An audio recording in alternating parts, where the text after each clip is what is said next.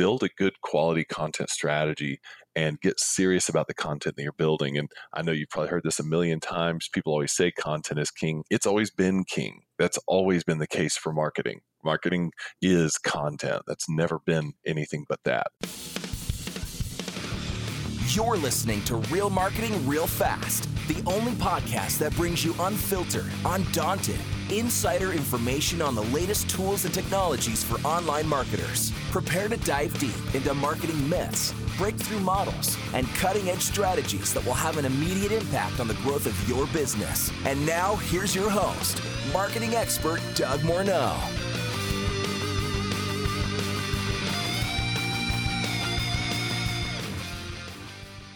Well, welcome back, listeners, to another episode of Real Marketing Real Fast. Today, we're going to talk about SEO, but we're going to cover a couple different angles of SEO that we haven't talked about before. And one is the new user metric that Google's using, the number one metric, which is user engagement. And we're going to talk a little bit about testing keywords and then artificial intelligence and how Google is now using this as a key part of their algorithm, or not their algorithm, but the determining factor of how your website and my website gets ranked. So my guest today is Jeremiah Smith. He is the founder of a company called Simple Tiger. It's a boutique digital marketing agency that specializes in SEOs for startups. So for the last 12 years, Jeremiah has helped companies like Segment.com, Shopify, NBC, MTV, E-Trade, LG, and Sports Illustrated to see significant gains in their search results, organic traffic, and revenue. During his time growing Simple Tiger, Jeremiah has seen firsthand how clients have been unsuccessfully burned by other agencies or in the past confused by misleading SEO strategies. The SEO industry is plagued with lots of smoke and mirrors, black hat techniques, and a lack of transparency. Jeremiah's mission is to open up about what many other SEO marketers and agencies won't share, the best practices and frameworks that actually work. So people ask him, well, why share this? And he believes that transparency is much needed in this industry where confusion runs rampant. As a fully distributed team, Simple Tiger has helped venture-backed startups with everything to lose all the way up to the largest companies in the world get on the first page of Google. There is no one-size-fits-all approach to SEO like some would have you believe, but there's a simple and effective right way to do it.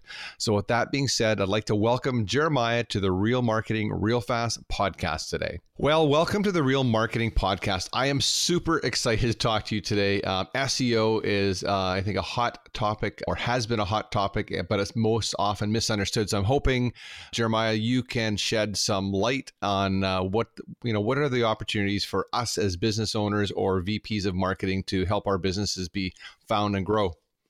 Yeah, thank you so much. And first of all, thank you for having me on the show today, Doug. I really appreciate it. And you're talking about a subject that is deep, near and dear to my heart. So search engine optimization is something that I've been doing for over 12 years now. And it's something I'm very passionate about. I educate a lot of companies on it. And yeah, so I'm excited to dive into kind of a, maybe a framework to explain to your listeners how I see SEO working generally, not spend too much time on that, and then just kind of dive into some of the newest stuff that we see going on in the space right now. So why don't you start us out with where we're at today? Yeah, that sounds great. So SEO, just to give everyone kind of a brief, quick understanding, 10,000-foot overview, SEO, I really see it being made up of four major components of activity. We see keyword research being the first part. We got to figure out what kind of keywords we want to go after. Technical structure and audit stuff. So making sure that the site is technically organized, it's structured well, good server configuration, things like that, because that's how the search engine is going to access your website, and that's going to work properly. Also, users want to get a good experience while sitting on your website, and if things are broken or loading slowly, that's going to hurt your users. So it's also going to hurt you from SEO, which I'll get into in a moment, how user engagement plays into that. And then the next category is content. Content strategy is a really big component in search engine optimization. Whole idea there is that ultimately you've got to be providing some kind of content, because that's ultimately what people are searching for. Even if I'm looking for a product that I want to purchase, I'm not just looking for the product, I'm looking for information about the product, images of the product, things that are going to convince me to purchase the product. And so content comes down to that. And then the next and final category that we look at is what I call offsite. Offsite typically refers to links pointing back to your site in most cases. If you're a local business, then business, address citations and stuff like that start to apply, where your name, address, phone number show up all over the place. That helps Google trust you more. But that's kind of a rabbit hole itself. But links are really a big part of SEO and have been for a long time. They've recently been kind of usurped, though, by some new metrics that are pretty interesting. So I would like to kind of get into this new metric of where we are right now. So to answer your question, Doug, there's your backstory on SEO, but where we're at now is Google is now looking at something called user engagement metrics as the number one ranking factor, meaning it's the strongest thing that influences the way your site's going to rank in Google. So what is a user engagement metric? What does that mean? When somebody searches a keyword on Google and then they click on, let's say, your site, maybe your third or fourth position in Google, and they click on your listing and they come into your site and they look at your site and they see the content and they start to scroll and they're reading and they click a few buttons and they go to a couple of other pages and they highlight some text and they continue reading. That user is technically what we call engaged. So they're engaged with your content. They're clicking through, they're moving, they're looking at stuff, they're spending time on the site, a few minutes maybe. Whereas if they performed the same search in Google and they came to your site and immediately, let's say the site was taking a long time loading, or it looked ugly, or the content wasn't relevant to what they were searching for, and they quickly click the back button or just close out the tab and get away from there, then that's a poor user engagement metric. They were very unengaged. It did not please them, right? It did not connect. Yeah. The content did not connect to the search term that they searched. And then Google is monitoring that real time and deciding real time if your content that they showed is relevant to the keyword that their searcher searched based on that user engagement level. And so the more engaged a user is for a keyword that they searched on your site, the more Google thinks that your site is relevant for that keyword. And so that is now playing into Google's artificially intelligent engine and helping them make the decision on what's actually going to show up, which I can get into much deeper. Well, that's super exciting. I mean, I'm listening to this, so I don't know what you guys think of that, but I'm thinking, wow, as a marketer or as a business owner, if people aren't engaged in your site, it doesn't matter where you rank. They're not going to convert and buy it. They're just going to bounce off or not find what they're looking for. So this really is a win-win for the business owner to make sure they've kind of got their ducks in a row and they're meeting the expectation and the needs of their visitors, and they get rewarded for doing that by Google.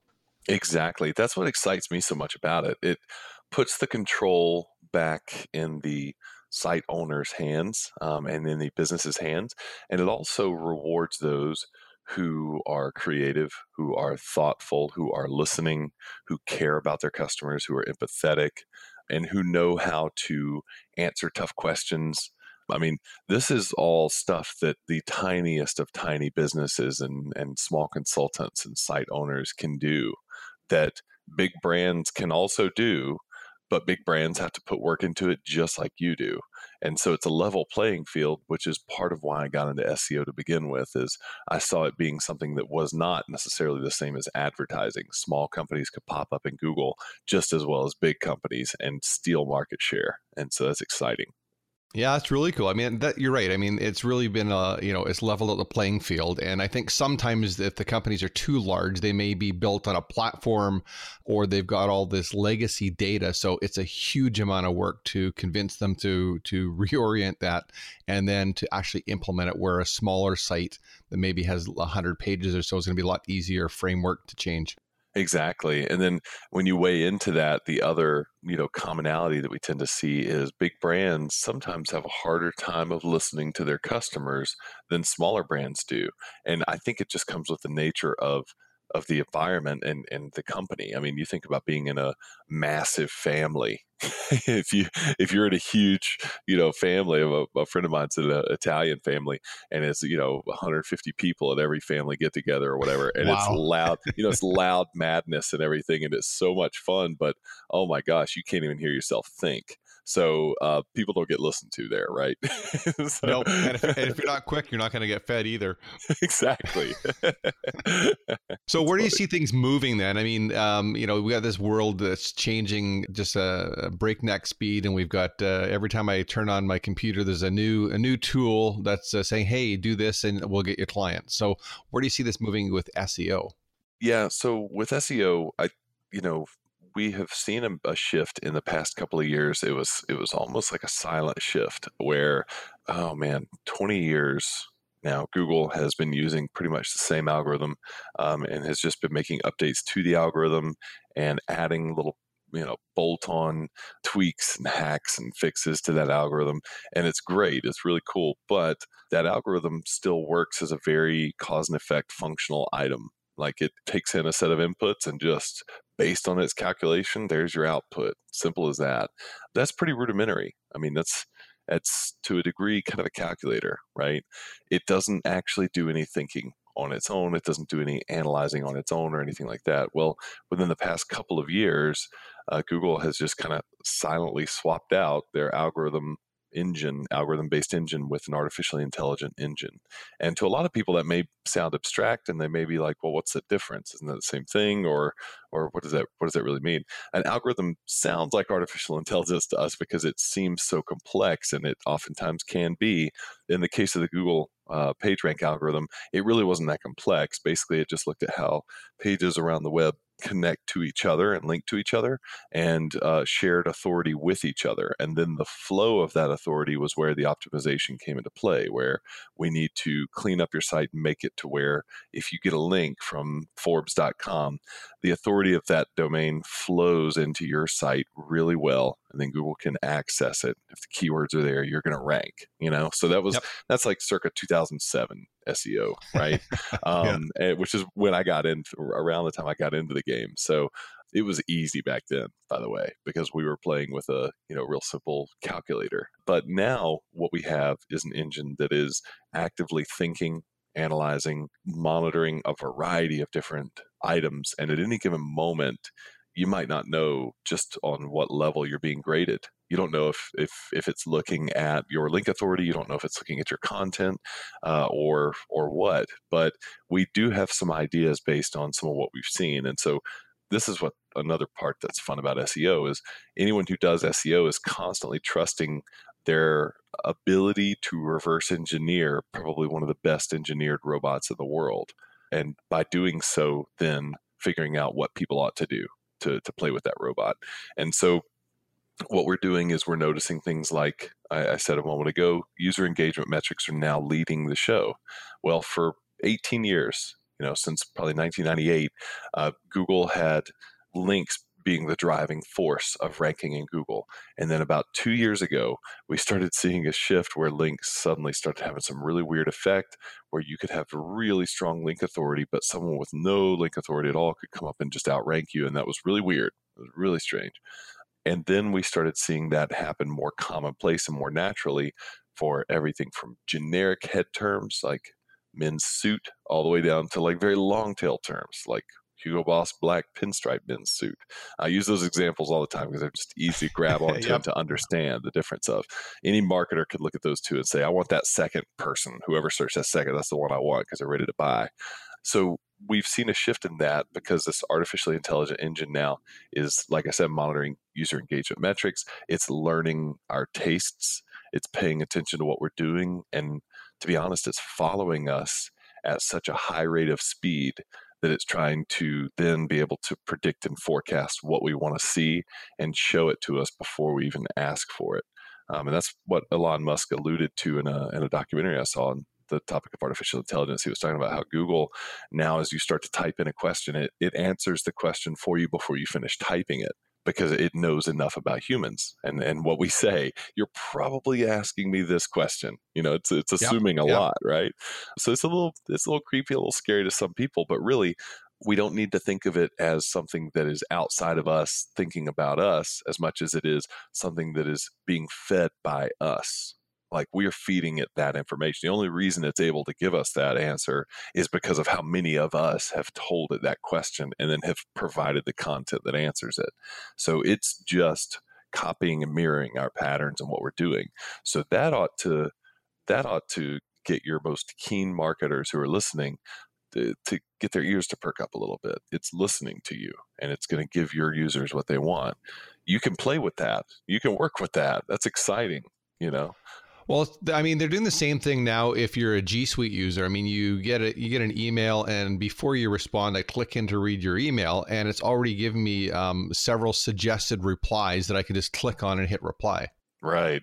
Yeah. That's a little scary too. So with the AI, the way that it's working, is it focused? I don't know how to ask this question properly. Is it focused on the user experience on the site, or is it focused on the user who's actually doing the search? So is it learning from me? So what am I typing? What am I looking for? What are my habits? And really, what am I trying to articulate in my search? Is it helping me search better, or is it working on the site side, or both? It's definitely both. So it starts with you, though, and it's most concerned with you. It's least concerned with websites because while it might sound crazy, there's a very finite amount of humans on Earth where there are an infinite amount of websites being created. We've got machines creating websites now, just churning stuff out at a clip that humans can't do. And at the end of the day, they're only as valuable as the people say they are. Right. So Google is more concerned about the people for sure than they are the websites in their index. And that said, what you can then expect is how you interact with any Google product or anywhere you're being tracked by Google is going to inform Google on how to better give you an experience. So what I like to do is just to a large degree let go and kind of trust Google. A lot of people are afraid to do that in my space, and a lot of people don't trust Google in my space, and that's cool. I understand why. I see why they don't trust it. Yeah. It's just a style actually that I prefer to play with is trusting Google and see where it gets me. And it's worked really well for me. Some other people who like when Google rolls out an update, they'll make an announcement, and some people in my industry will say, well, that's not really true. That's not really what's happening. What they're saying that, but that's political speak for this. And it's fun to hear that because I'm like, you know what, they're right. Like so there's always fun banter about whether or not to trust Google and things like that. But really like I said, Google is trying to follow us and customize the world and the web to our tastes. And the reason they're doing that is it's in their mission statement. You know, I'm a big branding guy. So when it comes to branding, I trust a brand to do what they say they're going to do. And boy, do I force them to uphold it if they start to break those rules, because that's the key to branding is you are making a promise. And if that promise is not being kept, you do not have a good brand. Simple as that. You're a liar, and nobody wants to be a liar. So with Google, their mission objective early on in the 90s was to organize the world's information and make it freely accessible. So it's a very simple mission objective. They've done a heck of a job. The way that I used to explain it to people, because I'm not an SEO guy, I said Google just wants to provide the best experience for the user. So when somebody's looking for your company product or service and they type something in the keyboard, Google wants to make sure that what they get is the very best result based on what they're searching for. Right. Yeah. The experience is huge in Google's eyes, but it's not. It doesn't just stop there. The experience specifically for Google, see, in a brand statement, in my mind, every single word is critical. Every single word. And one of the words in Google's mission statement in their brand promise is information. They want to organize the world's information. So a lot of people focus on the make it freely accessible part, but they don't focus on the information part. And so then when they talk about, like, let's just talk about for a moment, Google versus iPhone or Apple, Google versus Apple in terms of phones. Well, if you want a phone, like a physical phone, I think the iPhone's fantastic. Everybody's got their different preferences. Totally cool. Everyone's valid in that argument because this is a preference thing. But when it comes to data, information, Google all day, right? I mean, if I'm going to search anything, it's not going to be an Apple product. Like the App Store is, okay. Using Apple Maps is all right, but Google is way better at data. And so their whole thing is information, so making the information freely accessible to people. They are also learning a lot about what user experience is, but they're still using information to do so, right? So they don't just have incredibly intelligent engineers that know exactly how to engineer the best user experience for you. They have engineers that know how to test to find the best user experience for you. I recall a test where they were running click-through rate assessment on a very large scale of all ads on the entire Google network, which is, I mean, it is hundreds and hundreds of millions of dollars of ad click revenue per year, like billions of dollars per Yep. year in Yep. ad click revenue. And so what they were doing is, in this particular test, they were testing over 200 different shades of the blue that you click on the link on the Google ad. They were testing that blue text. They were testing different shades of that, over 200 different shades, and they quickly determined through just a couple days of testing that this one shade of blue got them the highest click-through rate. And so they just changed all their ads to that color blue. And it was that simple. You and I didn't notice it because Yeah. 200 shades of the same blue. I mean, oh my gosh, I could never detect all that. But Well, that's what's so cool. I mean, I talk lots of times with different marketers, and we've interviewed several marketers in our podcast. We talk about testing and the fact, the reality is you need enough data to test. Mhm. So, sometimes people are going, well, I don't have enough data. Well, it's simple. You're going to have to spend some money in advertising to get enough people through your site. So there's the example of, like you said, they control all this data, Mhm. and they can make a change in a couple days that, something that we as business owners or marketing guys just couldn't test. We couldn't get enough people through the site to make that decision. Exactly. Yep. And I love that suggestion. You said it in like one brief sentence that I wish so many more marketers would capture and understand that we talked to.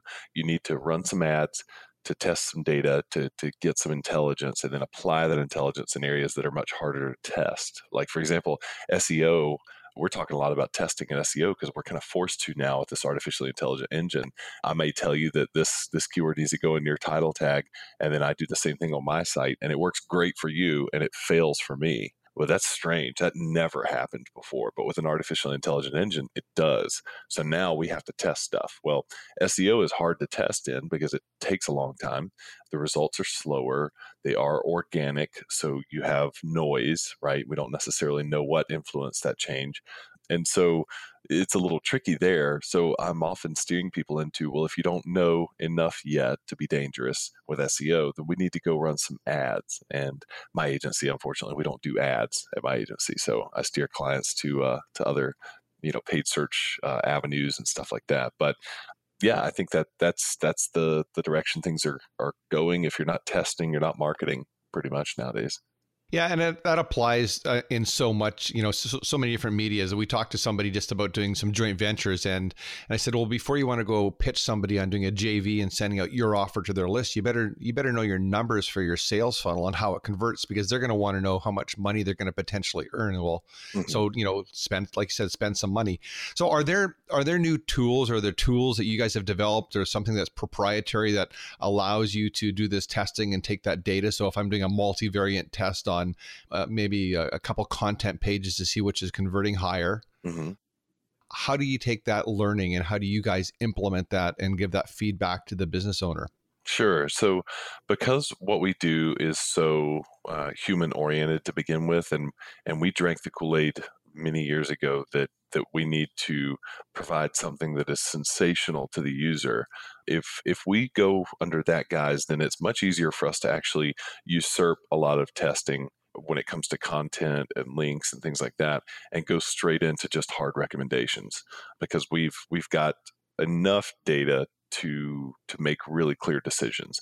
Without enough data, you really are just kind of guessing. So for us, the data and what we're testing and learning on is actually at the keyword research level. So once we figure out a few things at the keyword research level, execution from there on is very straightforward for us. It's very black and white. We then take those keywords, we look at, well, what's ranking? Let's just ask Google, and from there get a really good idea of what users are enjoying and what Google is enjoying simultaneously. And so then we say, okay, well, now we know what people want to see. Can we outdo what's already been done with our content? Can we do it better? in our category. And so that's really, testing is kind of almost our foundational element. And then there is this new area of testing that people are playing with that's really exciting to watch, where within the SEO realm, you're testing implementations on your site to see which one gives you the best lift. And a couple of examples of this are Distilled is a company that has a product called ODN, Optimization Distribution Network. And I'm not paid to suggest this. They're actually a competitor agency to us, but I'm happy to bring their name up because they're doing really cool stuff and they're an awesome company in the industry. So their tool, the ODN or ODN, it actually allows you to test a multivariate scenario of different SEO best practice implementations simultaneously. So you put a bunch of things out there as tests, like title tags, for example. Let's put 3 or 4 title tags out there for this one page, and let's see which one of those gave us the best lift. And then once we have an idea of which one gave us the best lift, that's our new title tag. And then we apply that same philosophy to the other pages of the site, and we start seeing a net lift, ideally, throughout the site. And then let's go back to the drawing board and do that again with other elements on the page. And so that's what ODN is working on. They have a competitive product or a competitor out there called Rank Science, which is one that we're looking into using. That's just a tool for SEO companies, and it's really good. Does the same kind of thing. It's more developer focused, I would say. It's probably a little harder to use, but it looks really, really good. And yeah, a lot of what I'm hearing about it, people are making some great gains with it. Well, that's really cool. I mean, we've done multivariant testing for, say, ads and landing pages. So if we just take a look at the landing page as separate, I mean, but we never thought, I never thought of the title tags and the SEO side. It was always about, okay, try this image versus that image, try this color versus that color, this text versus that text, this shopping cart versus that shopping cart, and let the computers figure out which one converts higher. And so now what you're saying is, while that still all exists from a human conversion, now you're looking at the metrics of what's going to give you the highest lift based on what we can't see, which are the title tags and meta tags, the descriptions and the keywords. Right, exactly. Yeah, it allows you to test stuff that for a long time have just been sacred cows in the industry. And it's really funny because through doing that, people have actually shown that they are just, they're not what we thought they were. This best practice for the long time was title tag needs to look like this, meta description needs to look like that, heading needs to look like this. And actually, Rand Fishkin, who's kind of one of the founders of Moz, he's like, he's the wizard of Moz is what they call him. So he taught me so much about SEO just through his blog. And he actually recently said that best practices used to be a thing, but now the new best practice is testing, A/B testing. And that's painful to hear. I got to be honest, but it's so true. We actually have to be testing now, which is a lot more work, costs a lot more money, a lot more effort. You have to staff people, you have to have processes for it and everything.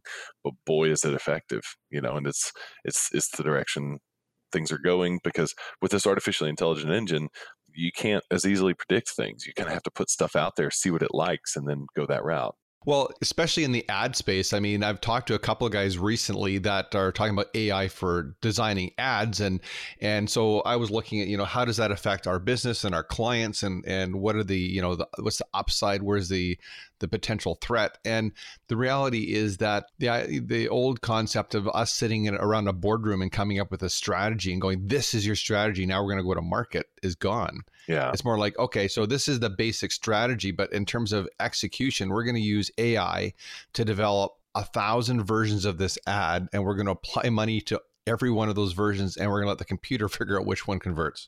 Right. Yep, exactly. I mean, it feels like we are exploring the ocean to a degree. And it's like we come across all these new creatures all the time, and on all these weird physical forces that defy the laws that we thought nothing could defy, and stuff like that. So it feels like that sometimes. And part of what's fun about that is that it is new all the time. And so if you're just getting into it, you're not as far behind as you might think when you hear someone like me who's been in it 12 years. I've just so happened to have developed a relationship with Google to where it's, I kind of have that closeness and that kinship with it, that it's easy for me to kind of understand it in a more intuitive way.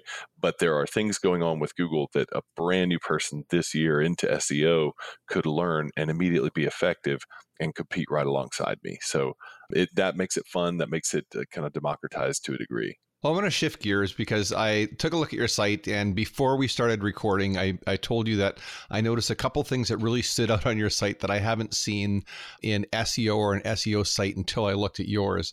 And that was link building and digital PR. And I've never seen the two of those put together in the same sentence, and never seen them like that on a company that provides the services that you guys do. So do you want to expand on, what is that?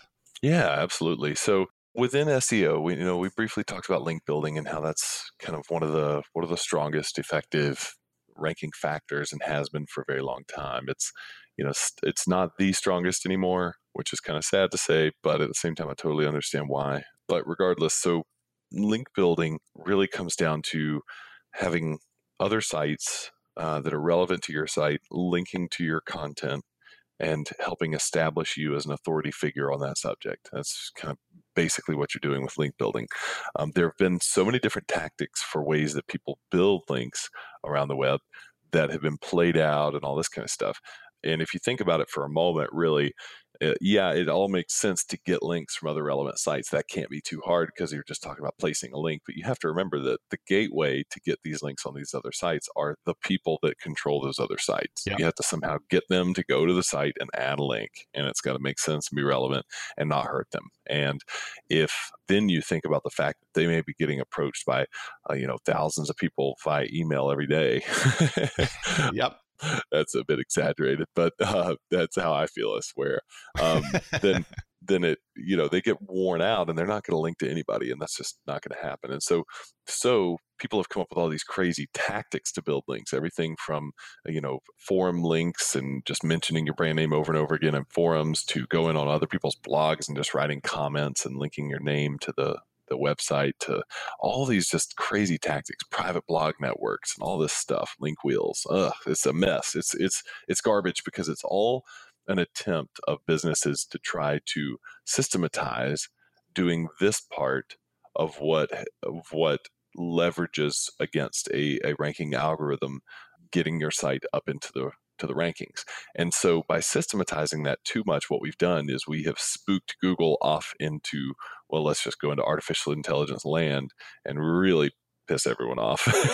And so great job, marketers, by abusing link building so much. So what I've found is that if we go back to the good old fashioned thing that still works with human beings, then it actually works really well for link building as well. And that is PR. If I get the right people to say the right thing about the right product, and they just so happen to have an authority about that product or about that business or in that industry, then it matters. It matters what they say. And if I'm able to actually say something compelling and give it to them, and they can mention that and cite me as the source of that information, then it's a very legitimate three-way win. So the user wins because they got the information for free by reading the publication. The publication wins because they get the view and the ad credit for the ad they showed when the view came through. So they're getting revenue from that. And then the actual business that they link to themselves get the credit because guess what? That actually matters in the ranking algorithm that this link is pointing in, because people are going to follow that link and come read it, and it's going to help user engagement at the end of the day. So people are going to be engaged with this kind of line of thinking and this series of content links.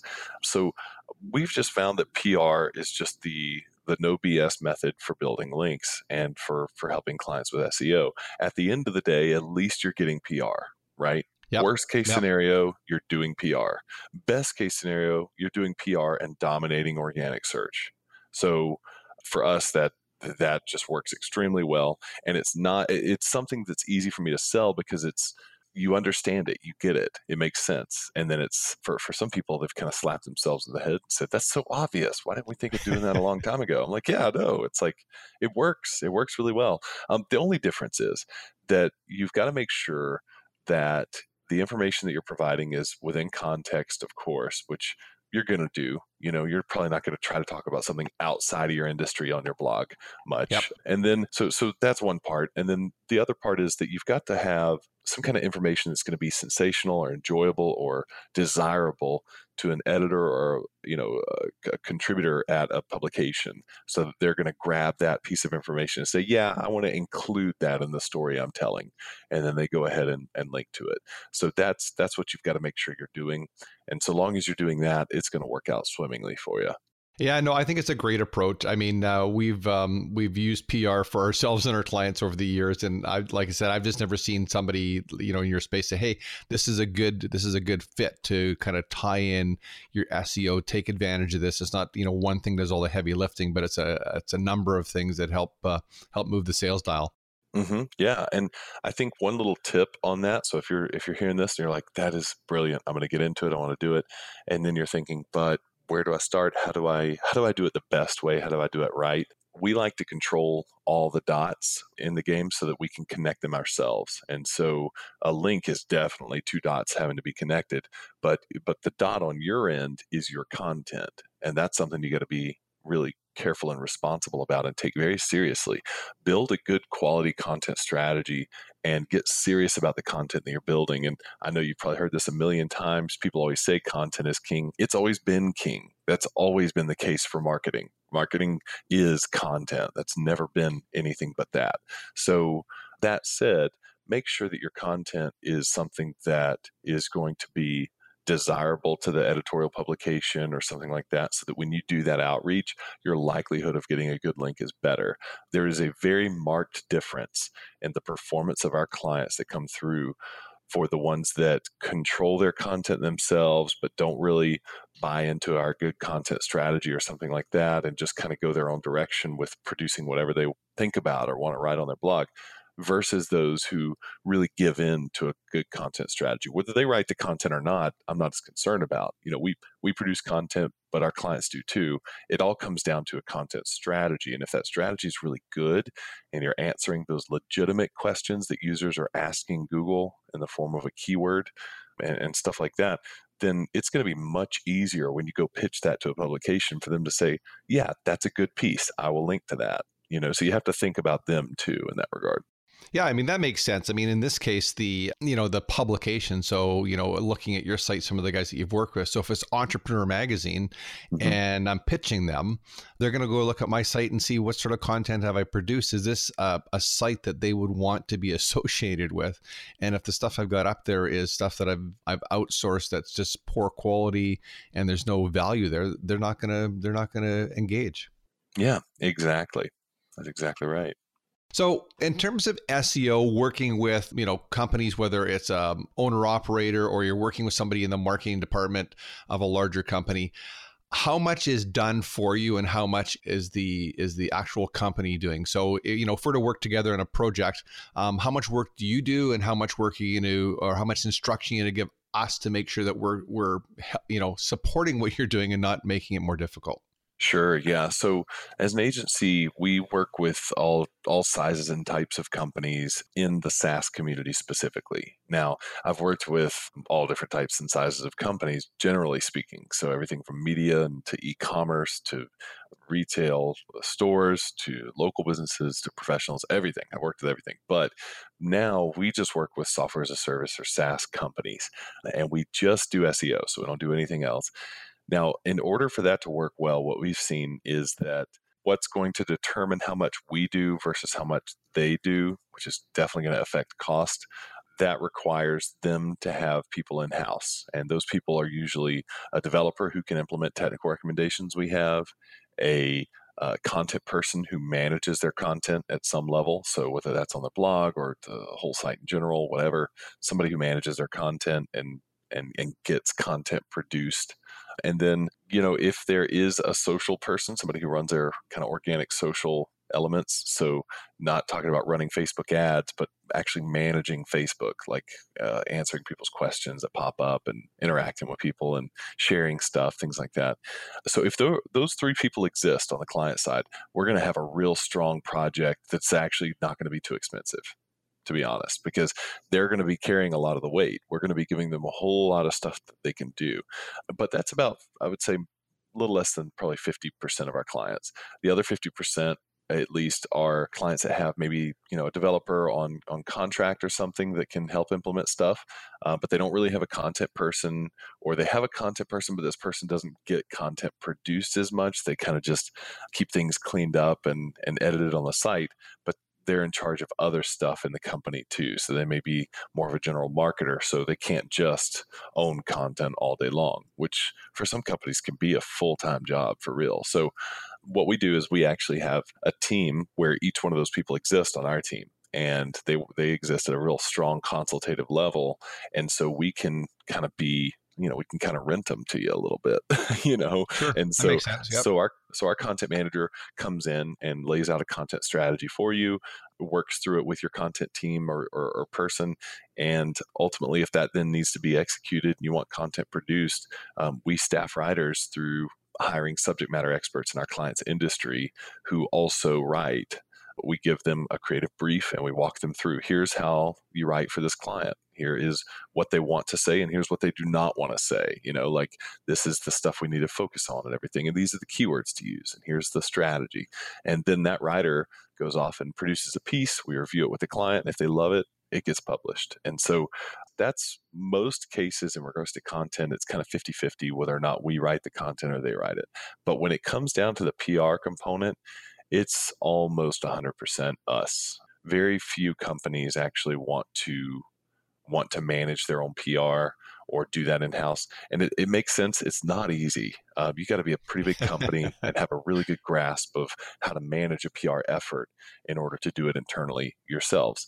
It also doesn't necessarily look good for you to be doing your own PR all the time, because it looks kind of like you're always asking for something. Whereas as an agency, we're in this kind of lucky third point of view, where we can first of all make sure that you, client, have the good content that will work, so that we're removed enough from the problem that we can tell you that this is a problem and you need to fix this content. So then we get that fixed.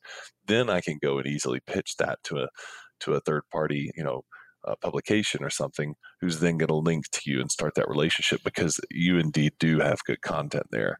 So we just find that works better. Well, and that makes sense, especially on the PR side. But there's two sides to that. We've often worked with smaller businesses that are local, and we give them direction to do their own PR because the local media don't want a PR firm calling them. That's typically not where they're at. They're looking for local stories, local angles. Hey, look at what's happening in the community.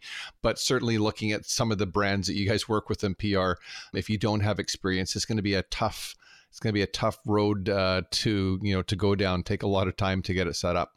Yeah, and that's where, when we made the shift to working with just SaaS companies, a lot of it had to do with, well, a lot of different reasons, actually. But one of the reasons were that we had developed such strong relationships with so many people in the SaaS community, so that when we bring on a new client and we've got a story to tell and they've got the good content on their site, guess what? We've got relationships out the wazoo. And they trust you. Yep. And so we're going to pitch something. And if we're going to pitch it, it better be good, because we have a reputation with these publications also. And so I have actually gotten into discussions with clients, and I'm like, look, I'm not going to do PR for you on these pieces of content because they're not good and I have a reputation to uphold. So if you're not going to get serious about improving your content on your site, you're going to lose me as an agency, because I'm not going to hurt my reputation, and so they see that and they really listen, and they invest. And that's a very rare scenario, by the way. SaaS companies and the clients we deal with by nature are just so cool and so awesome. So it's really fun work. So I want to respect your time, and I could have this conversation for a really long time, because I'm enjoying. I'm learning, taking notes at the same time. So listeners, I hope that you're picking up some good tips and some ideas on how you may want to rework or rethink your current strategy. What's one of the things you're most excited about in the next 6 to 12 months? Oh man, actually, this is funny, but we're working on an online course that we're putting together. I'm going to start teaching people basically how to do what we do as an agency, because we talk with a lot of companies that they've got the heart, they have the capability, they just don't have the know-how to do what they need to do to get to the point where they can afford to pay us as an agency. And I know that if we could just teach them they would get there, and then they would trust me, and then they would be primed and ready to come in and be one of our best clients. And so I see this opportunity to put together this online course to teach people SEO, and specifically SaaS companies. And so we're working on a SaaS SEO online course with me as a teacher, and I am stoked about that. That's my big goal for 2019, is to launch this online course and start getting people on it. Well, that's super cool. And I'd extend an invitation that when you're at that point that we should have another conversation. Yeah, that sounds awesome. I'd love to. So what's some of the bad advice you hear in your space? Oh, man, too many people are still using private blog networks. A private blog network, by the way, is when, let's say me, I go out and I buy a bunch of blogs, or I build a bunch of blogs, and each one is on a different subject, or maybe they're all on the same subject if I want to be a niche private blog network. But the whole idea is that these are different domain names that all link to each other, and they're all these blogs, and they link to each other. And then I, as the owner of this private blog network, I go out and get links built back to my blogs. So I pay for those or use other blog networks or whatever to establish my blog network as an authority kind of team, or kind of mob. And then I take that private blog network and I start pitching it to other businesses and say, hey, we can get you links on these sites right here. It costs this much per link, that kind of thing, and start selling links in an effort to help them with SEO, or under the guise of it being an effort to help them with SEO. But those private blog networks are a mess and they're a scam. And so I see a lot of that kind of stuff going on. We have to be really careful and shield our clients from that, because a lot of clients are receiving those kinds of requests, especially when they start doing really good content assets. When your content gets better, that people get hungry because they want to sell you links, because they're like, this is going to be easy. This is going to make us look great because we're linking out to these awesome resources. We'll never get caught, And so until you get caught. And so, and boy, you may not even know you got caught. And it just really, really hurts. And so we see a lot of that happen. That's very frustrating. I see too many SEO companies stay focused on just the technical aspect. A lot of people still think SEO is technical. I think SEO nowadays is less technical than it's ever been. There was a time when I could just literally clean up your HTML code on your site and you would rank better. That is not the case nowadays. I'm not going to say technical is not useful. It is still very useful. We do technical audits for clients all the time. If your site doesn't load, guess what? You're never going to show up in Google. So technical is still important, but it's got its place. You hit a plateau in SEO performance with technical very quickly, whereas with content and links, you do not hit that same plateau. So I would say if your SEO agency is constantly harping on technical stuff, hit them up with some questions about content and links if you're not happy with the results, and just see where that goes. And where do you see the industry going with AI?